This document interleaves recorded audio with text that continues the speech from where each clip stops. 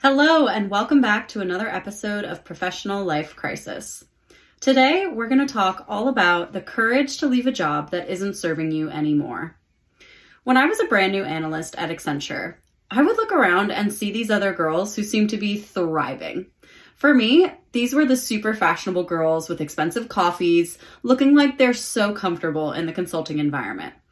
They made me feel inadequate in all sorts of ways. Mostly that nothing about my life was as aesthetic-y looking as theirs, and at the time I didn't even drink coffee. And they seemed so sure of their decision to join corporate America and work their way up a corporate ladder for the rest of their lives, or at least for the foreseeable future, which when you're 22 is about until you're 23 and a half.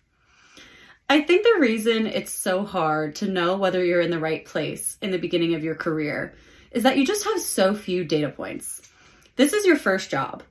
Likely you had an internship or something, but those experiences can be so highly curated by the company to make sure that they show you all the very best parts of the company and not what the actual everyday experience is going to be like. And more than likely, if you're in consulting, your internship would have sorted out your summer project for you, and there would have been no stress around chargeability and staffing, which is the bane of every consultant's existence, shortly behind the 10 p.m. please fix emails. But even with so few data points, you have to get comfortable with trusting your gut. Not every profession, job, company, culture, environment, commute, manager, office location, etc. is going to be right for everyone. For a long time, I looked around at the people who seemed to be loving it and absolutely thriving in it, and I would just scratch my head as if I was missing something. And the tricky part is how long to let this form of self-questioning go on for, because it's also important not to jump to conclusions without having enough data yet. So you have to stick around for long enough to collect some good data. But once you've put yourself in a situation a number of times or tried out different roles within your company or project or clients, and your gut has reacted negatively all of those times, it's time to start listening to yourself. I remember just how much self-doubt I felt in this time, and honestly how much fear I had around leaving. Because I didn't really have any marketable skills yet, and I still didn't know what I wanted to do. I do think that sticking it out is a good strategy as long as it's time bound. You need to put a time limit on how long you're willing to keep trying at it if you're still unhappy. If it's your first job, I do believe it's worth staying for 6 months. Don't hate me. It's not for the reason you think. It's not because I give a shit about what some dusty recruiter thinks of your resume. You could always take it off your resume and pretend it never happened. The real reason is because I think it's just as important to find out what you don't like in life as it is important to find out what you do like.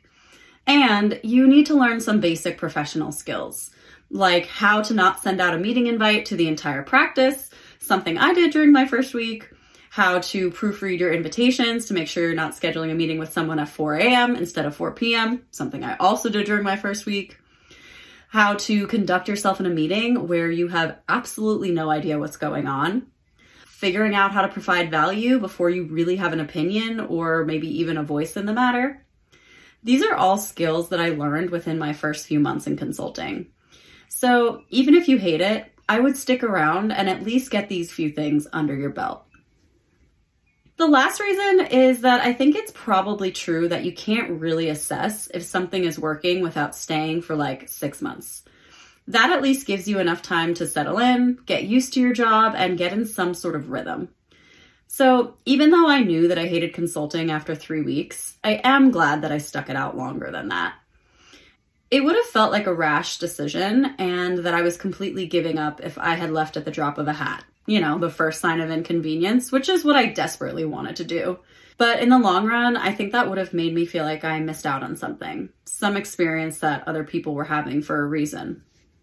Now, if you've stayed through whatever threshold you've given yourself, whether that be 6 months, a year, 3 years, 7 months, and 4 days, whatever it is, you've got to stick to that timeline and work backwards from when you want to leave. If you're risk averse and you want to have another job lined up before you leave, which I totally understand, that probably means that you want to be looking for another role 2 months in advance of when your projected last day is going to be. And in this market, unfortunately, it's taking some people a lot longer than 2 months to find the right thing. So maybe it needs to even happen before that. For me, I always wanted to be an entrepreneur. And I told myself I would plan to leave Accenture to go and do my own thing, not to work for somebody else. But unfortunately, that wasn't a tangible deadline. So when I didn't have a business venture mapped out after 3 years, I stayed. And when I still didn't have it mapped out after 4 years, I got antsy, but still, I stayed. Because to me, I wasn't going to leave Accenture to go and work for somebody else. I honestly considered anything besides starting my own company to be failing in my head. But eventually, after a startup reached out and was interested in interviewing me, I started to change my mindset. I said to myself, okay, well, it's been 4.5 years and I still don't have a business plan. I'm getting to my breaking point with consulting anyway, and maybe going to work for a startup would at least help me to get closer to that entrepreneurial mindset. And I took the leap. For me, I can say with 500% certainty that getting into the startup world was the most positive step that I could have taken, rather than continuing to spin my wheels and just get further burnt out in consulting, still with no idea or business plan.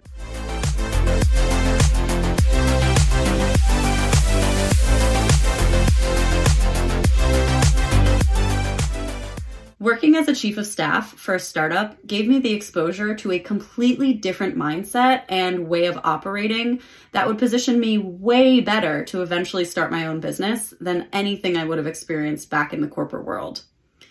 The culture difference was honestly also huge. Going from a 500,000 person company to an 8-person company was culture shock, no joke. But I wound up loving it. And I learned and I grew so much. But I will be honest, the first 3 months were really fucking hard.